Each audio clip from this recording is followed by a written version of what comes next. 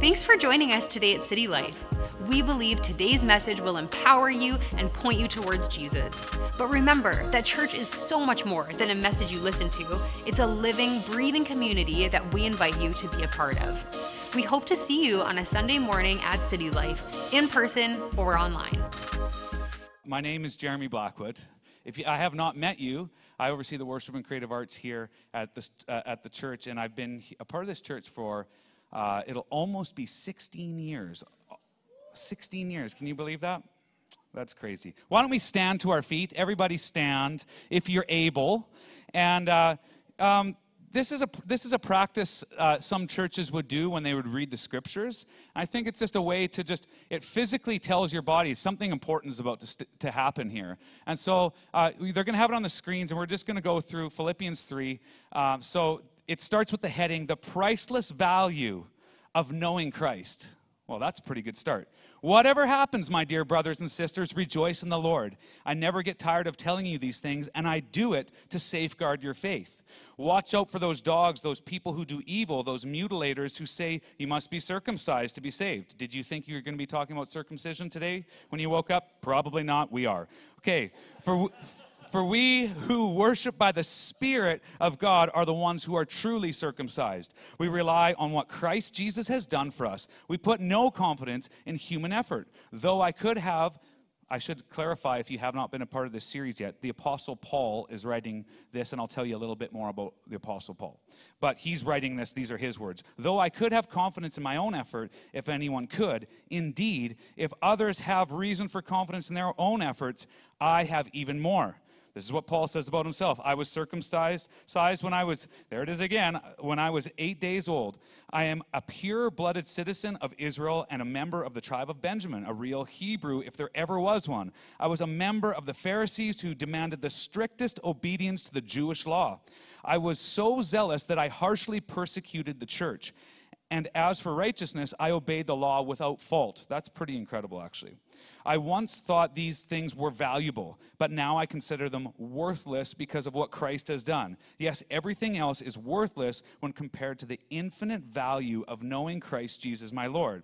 For his sake, I have discarded everything else, counting it all as garbage, so that I could gain Christ and become one with him. I no longer count on my own righteousness through obeying the law. Rather, I become righteous through faith in Christ. For God's way of making us right with himself depends on faith. I want to know Christ and experience the mighty power that raised him from the dead. I want to suffer with him, share in his death, so that one way or another, I will experience the resurrection of the dead. We're halfway through, okay? We're doing okay? Next heading, pressing towards the goal. I don't mean to say that I've already achieved these things or that I've already reached perfection, but I press on to possess that perfection for which Christ Jesus first possessed me. No, dear brothers and sisters, I have not achieved it, but I focus on this one thing, forgetting the past and looking forward to what lies ahead. I press on to reach the end of the race and receive the heavenly prize for which God, through Christ Jesus, is calling us. Let all who have spiritual maturity agree on these things. If you disagree on some point, I believe God will make it plain to you. But we must hold on to the progress we have already made. Verse 17, we're coming to the end. Dear brothers and sisters, pattern your lives after mine and learn from those who follow our example. For I have told you often before, and I say it again with tears in my eyes, that there are many whose conduct shows that they are really enemies of the cross of Christ. They're headed for destruction. Their God is their appetite. They brag on shameful things, and they think only about this life here on earth. But we are citizens of heaven, where the Lord Jesus Christ lives, and we are eagerly waiting for him to return as our Savior. He will take our weak and mortal bodies and change them into glorious bodies like his own, using the same power with which he will bring everything under his control. God, we thank you for your word. God, we thank you that it is true, that it is immovable. God, it has the power to change our minds, change our bodies. God, change everything about our lives, God, for the better, the way you always intended it to be from the beginning. God, we thank you that you are going to do your work through your Spirit in Jesus' name. And a faith-filled church said together, Amen. Awesome. Well, you can give a high five to your neighbor, have a seat, or a foot five if you so desire. A little snuggle kiss if you're married, potentially. Okay. Usually one spouse is like, yeah, and the other one's like, don't you dare. Okay. That's good. Okay, as you can tell, we have a lot to get through. And we're not going to focus on everything, but I want to pull out a few things as we go through Philippians 3. And this is every chapter is great in Philippians, but this one gets me excited personally. And I don't know how Pastor Mike and Monica decided to choose it, but it must have been the Holy Spirit to say, this is your one. I love what's happening in chapter 3. So chapter 3 is a warning against a joyless and miserable Christianity. That's what it is. It's a warning. It's like, hey, there's a way to live, and it's not in misery.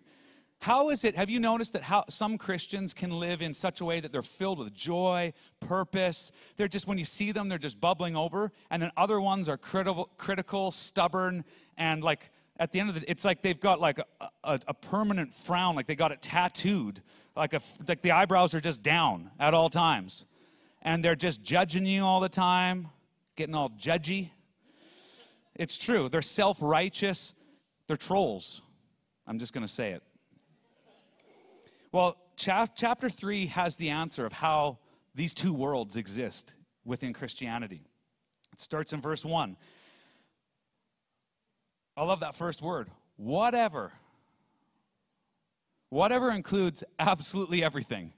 It's not like most of the time or on occasion, whatever happens, whether there's life or there's death or anything in between, whatever happens, my dear brothers and sisters, rejoice in the Lord. Not rejoice in your circumstances, not rejoice in a pay raise or a great vacation, though those things are great, or just maybe you've just gotten engaged, or whatever the situation is. You just had a big success. Those things are good to celebrate, but when we rejoice in the Lord.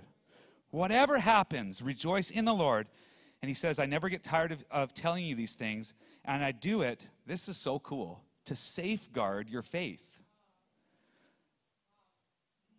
If you want to live with strong faith in Christ, the way you actually safeguard yourself is through rejoicing. Now, this doesn't mean I'm happy all the time. I'm so happy about every circumstance going on in my life. It's not plastic smile guy. It's not. You're actually, when you have sorrow, you can actually still rejoice because there's a reality that's greater than your sorrow. It doesn't negate what's happening. It just overrides what's happening. So right away, he's giving us the tool for safeguarding our faith. We rejoice in the Lord. And Philippians is a joyful book, but it's not a book about joy. Joy is just the result of what Paul is talking about. Chapter 2, Joy talked about last week, it's a call to unity, really. It's about thinking about others over yourself. You're humbling yourself. Chapter 3 starts with that call to rejoice, as I mentioned. But it's followed by a warning right away. There's another mindset other than rejoicing that can steal your joy. And what is it? It's found in verse 2. Watch out for those dogs, those evildoers, those mutilators of the flesh. It goes on to talk about circumcision. And hey, you have to understand at this time, there was a way of living apart from Christ. And the Jewish people followed this way of living. They had all these rules. They had the 10 Commandments, and then there's all these Levitical laws that came on. There's hundreds and hundreds, 600 plus laws that you use. And the Apostle Paul, he said, hey, listen, I was born a pure-blooded, I'm a pure-blooded Israelite. I am a Jew, and like I followed all the rules to a T. I followed them perfectly. And really what that is self-righteousness. I do all these things. I work really hard. I follow these rules. I do this. I don't do that. And people who don't do what I'm doing, they're wrong. And I'm going to call them out. And that's what the Apostle Paul was actually doing. If you rewind, if you look through the book of Acts and follow his story, he was that guy who's just like, hey, you Christians, I'm going to kill you. That's actually, that's his mission. He was so extreme. He was leading it all. And like, this is the way to God. You follow this law. And it turns into self-righteousness, ultimately, is what it is. And so he's saying, watch out for these guys. He used to be one, but he's like, whoa, I woke up to the real reality of the true circumcision, if you want to call it that, is found in Christ. You don't need to physically be circumcised. Are you enjoying this topic here? It's a weird topic, but it's a real topic. It's in the Bible. And I'm just trying to bring together what's actually happening so you're not like, this is just so weird. Why are they talking about this? This is why they're talking about it, because this is the way you did it. And now Paul is saying, you don't have to do that anymore. There's a new way to be righteous. We rely on what Christ Jesus has done for us, the Bible says here. And so self-righteousness is the disease that can take a Christian and instantly turn them into a proud, arrogant Christian snob. Have you experienced those people before? Yep. I've been that person before at times. Maybe we all have in little pockets here and there. I've experienced people who know what the Bible says so well. They know it inside and out, actually. And yet they just know it here, and it has not made it to here, and it has not transformed any bit of their life. They just have a knowledge. And so self-righteousness is ultimately just, it's that puffing up of self. Righteousness ultimately means doing the right thing and standing rightly before God.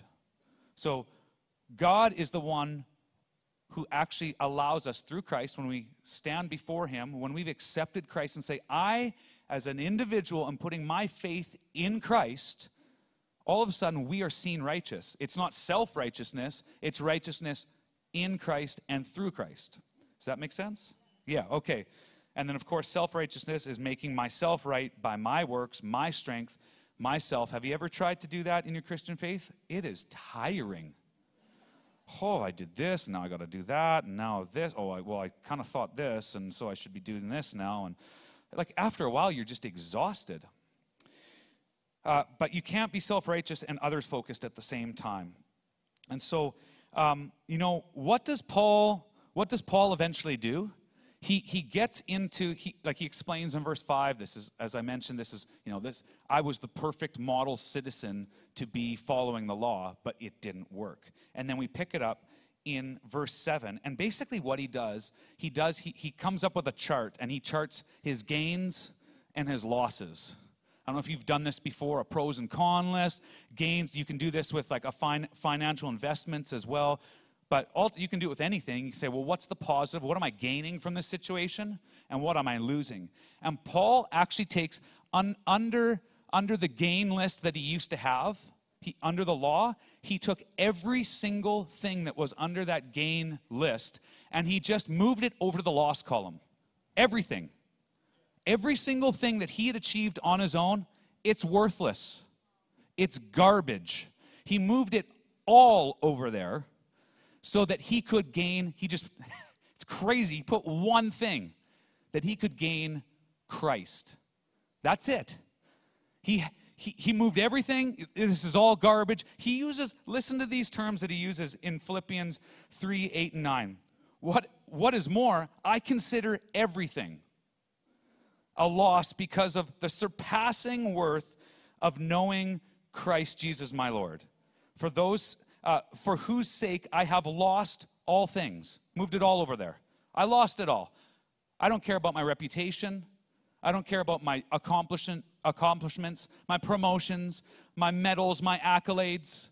I don't care about any of that, my talents, my gifts, abilities. It's not as if he doesn't care about his life, but he's making such an extreme statement saying, this stuff is garbage, it's worthless. I consider them garbage that I may gain Christ and be found in him, not having a righteousness of my own that comes from the law, but that which is through faith in Christ. The righteousness that comes from God on the basis of faith. Now, some of you have heard this message over and over, and it's a message we can't hear enough. And maybe this is the first time you're hearing this message. You don't have to earn your way to God. You approach him by faith, saying, I believe in who you are, I believe in what you've accomplished, and I believe in what you say about me as well, that I actually have value. And when you believe that and you put your faith in Christ, you are righteous. All the striving, all the struggling just vanishes. It's just in the lost department. It doesn't even matter because you've gained Christ. He's immeasurable. In the New Living Translation, it says, yes, everything else is worthless when compared to the infinite value. Infinite value. There is no way to measure the value of knowing Christ. So Paul he's pretty extreme here, but it's a good extreme. Hopefully you're getting the picture of what's happening here. Imagine it this way. I don't know if you've played the game of life before, but you're playing the game of life, and basically you're gaining money and accomplishments and all these things, right? And you're just trying to get as much as you can. That's the whole purpose that's how you win the game of life. I'm going to get as much as I can. And imagine you're a kid playing this game and your dad comes up to you and just whispers in your ear and says, for every dollar that you give away in this game, I'll give you a real dollar when the game's over. Would that change the way you played the game of life? I would be like, hey, do you want this free money? Hey, do you want this? I would just be giving everything away. That's hopefully that paints a picture, because that's the reality of what we actually gain in Christ.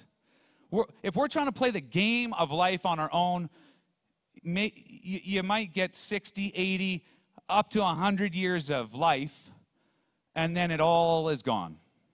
Doesn't matter what you accomplished, billions of dollars accomplishments. I went to the moon, hooray. I'm not saying that stuff isn't great, but if you get to the end of your life and that's all, you worked hard for that, it just goes up in smoke. You can't bring any of that with you. But if you gain Christ, my goodness, it's powerful. Okay, where am I at for time? My word.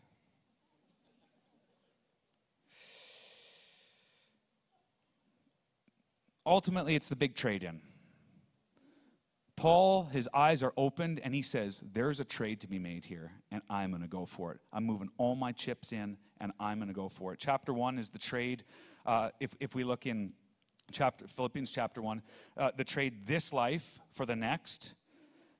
It really talks about to die is to gain. And then last week, Joy talked about the self-centered life versus the others-centered life. So you're trading a self-centered life, and you're fixating a life that's actually on others. And then in this chapter, we're trading our self-righteousness. I can do it. I'll make it happen. To I can't do it. I can't make it happen. I will never be righteous on my own. And you're trading that for real righteousness through faith in Christ. Now, this is one of my favorite parts of the scripture. When the part where Paul starts talking about knowing Christ. So now in the world of social media, especially like something like Instagram, you can follow any person that you want that is on Instagram. You could pick any famous celebrity and just follow them. And after a while, it feels like you kind of know who they are. I don't know if you've experienced that before, but you're like, I kind of know them. Like, I know what they're going to do in this situation.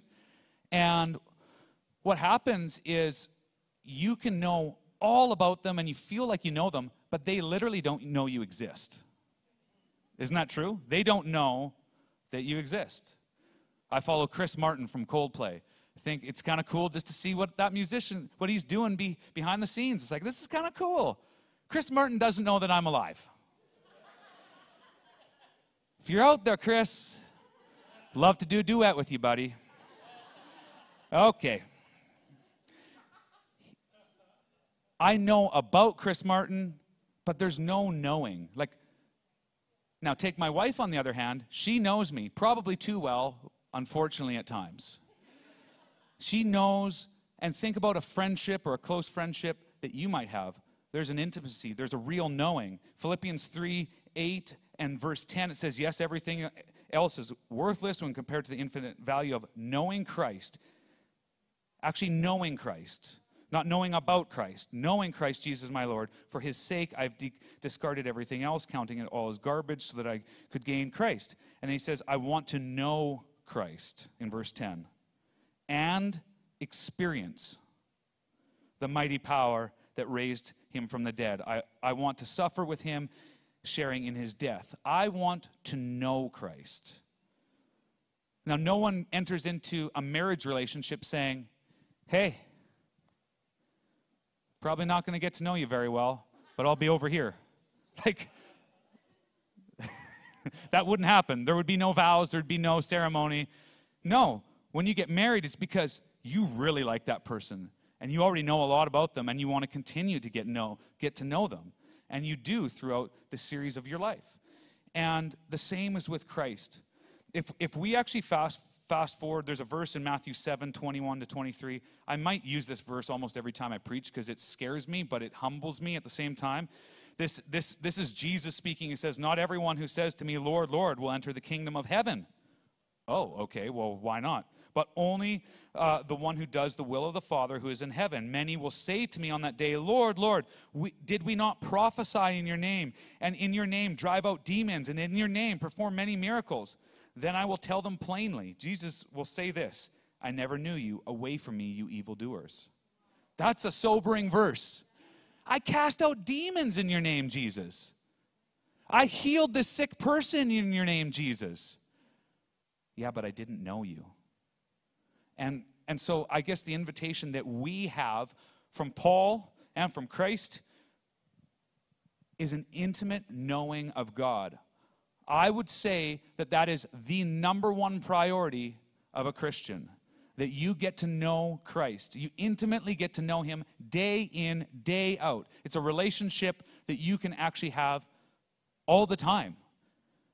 And from the knowing, the doing happens. Because this verse is talking in Matthew 7:21-23, it's talking about doing. We did this, we did this, we did this.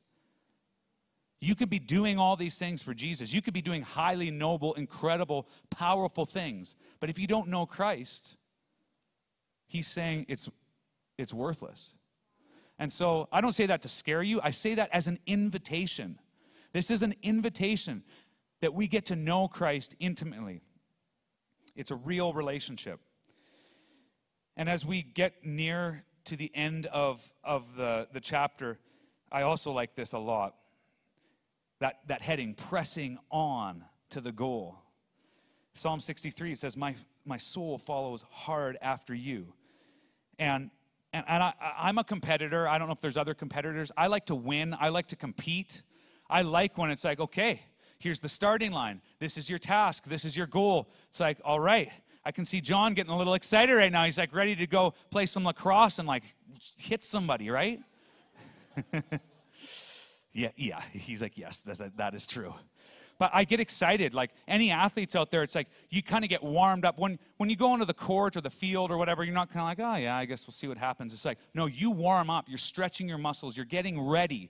And then when that gun goes off or the whistle blows or the timer starts or whatever it is, there is an intensity inside of you that says, I am going to do everything that I can to win, help my team win. If I'm on a team sport, I'm going to press on. The Bible uses terms like, I'm going to press on, but I focus. And it says here in Philippians 12, it says, I don't mean to say that I've already achieved these things or that I've already reached perfection, but I press on to possess the perfection for which Christ Jesus first possessed me. No, dear brothers and sisters, I have not achieved it, but I focus on this one thing, forgetting the past and looking forward to what lies ahead.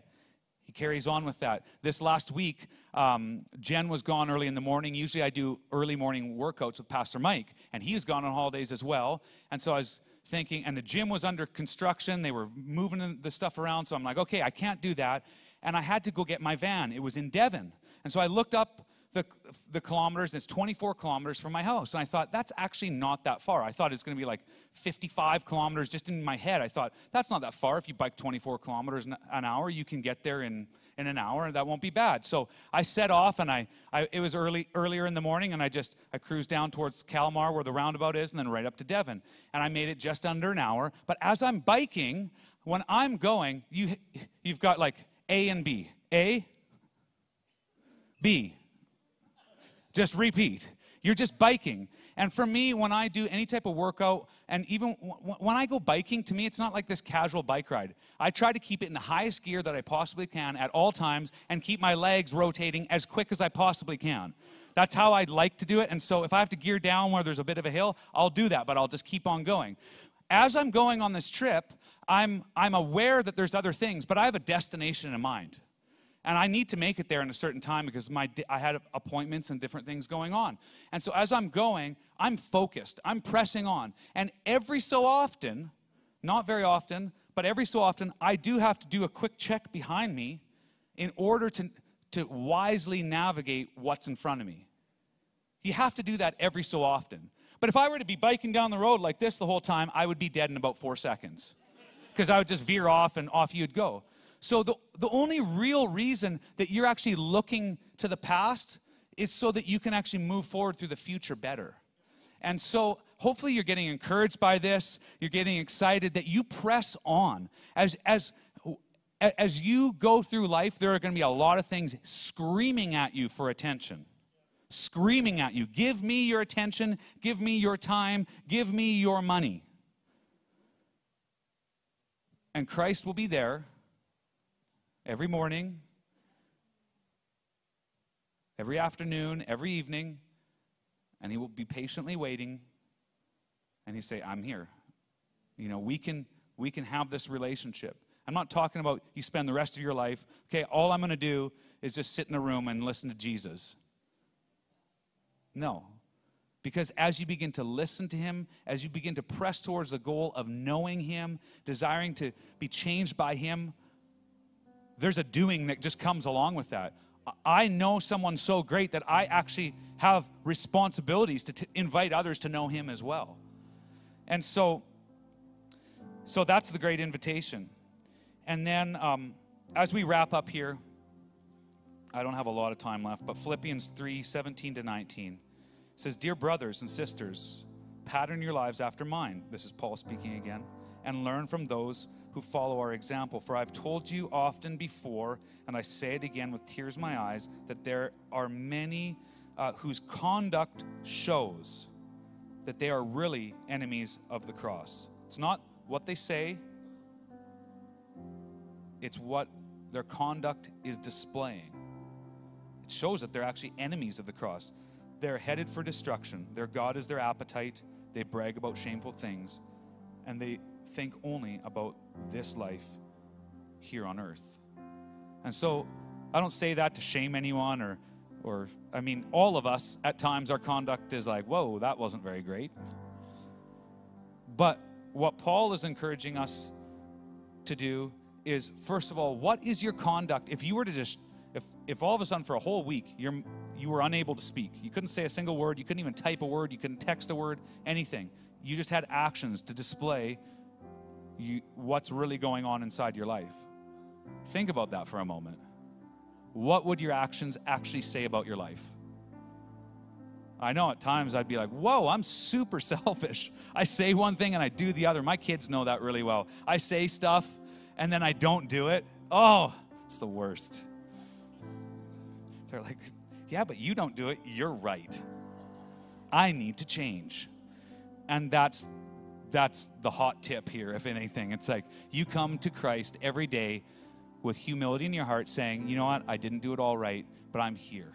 I want to know you more. I want your character to change me. I want your character to shape me. I want you to renew me. And I will take time to renew my mind to the attitude and the mind of Christ that has been given me. Not this sinful, broken, prideful, arrogant mind that I have. No, it's the mind of Christ that has been given to me. And I want to know Christ. And we do that through daily surrender. Sometimes it's hourly surrender. Sometimes it's minute by minute surrender, especially when you're working with toddlers. Isn't that true, parents?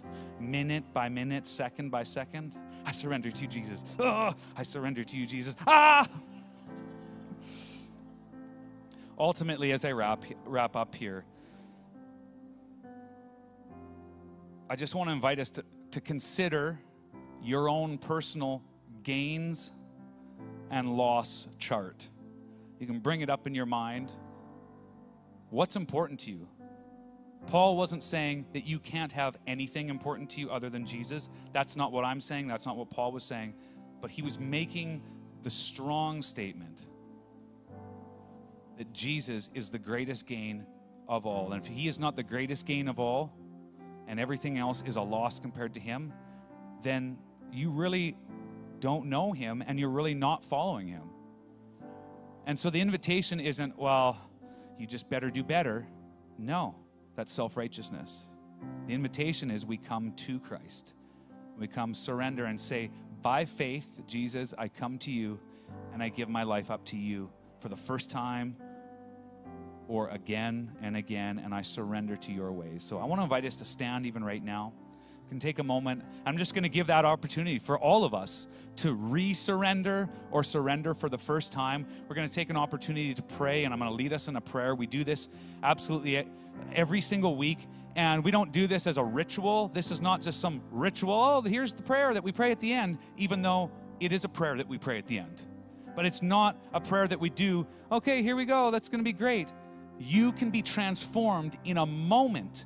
Your gains and loss column can switch around in just a moment as we pray this prayer. And so I'm going to lead us through a prayer right now. If you want to pray that prayer for the first time, you don't have to lift your hand or walk up here or do anything. You can just pray it out loud. We're all going to pray it out loud together. And I believe I need to pray this prayer again, a prayer of surrender to Christ again. And so I do believe that every human, this is the prayer that is necessary for us on a daily basis. Not an earning, not a, oh, I've got to earn this, but just I surrender to you again, Jesus. It's a prayer of surrender. And so let's pray together. Just repeat after me if you can. Jesus, I thank you for your love, for your grace, for your mercy. Thank you for hope. Thank you for a life reconnected to God. And right now, I come to you and I say that I am sorry for trying to do things on my own, in my own power. Would you forgive me? And would you give me a brand new start? I surrender my life to you right now, and by faith in Christ, I am made whole, new, and righteous. In Jesus' name, and a faithful church said together, amen. We hope today's message encouraged you. If you want to take your next step in saying yes to Jesus, you can always contact us at cty.lc/nextstep or fill out the next step section on the City Life app. It's an honor to play a small part in what God is doing in your life. We look forward to connecting with you soon.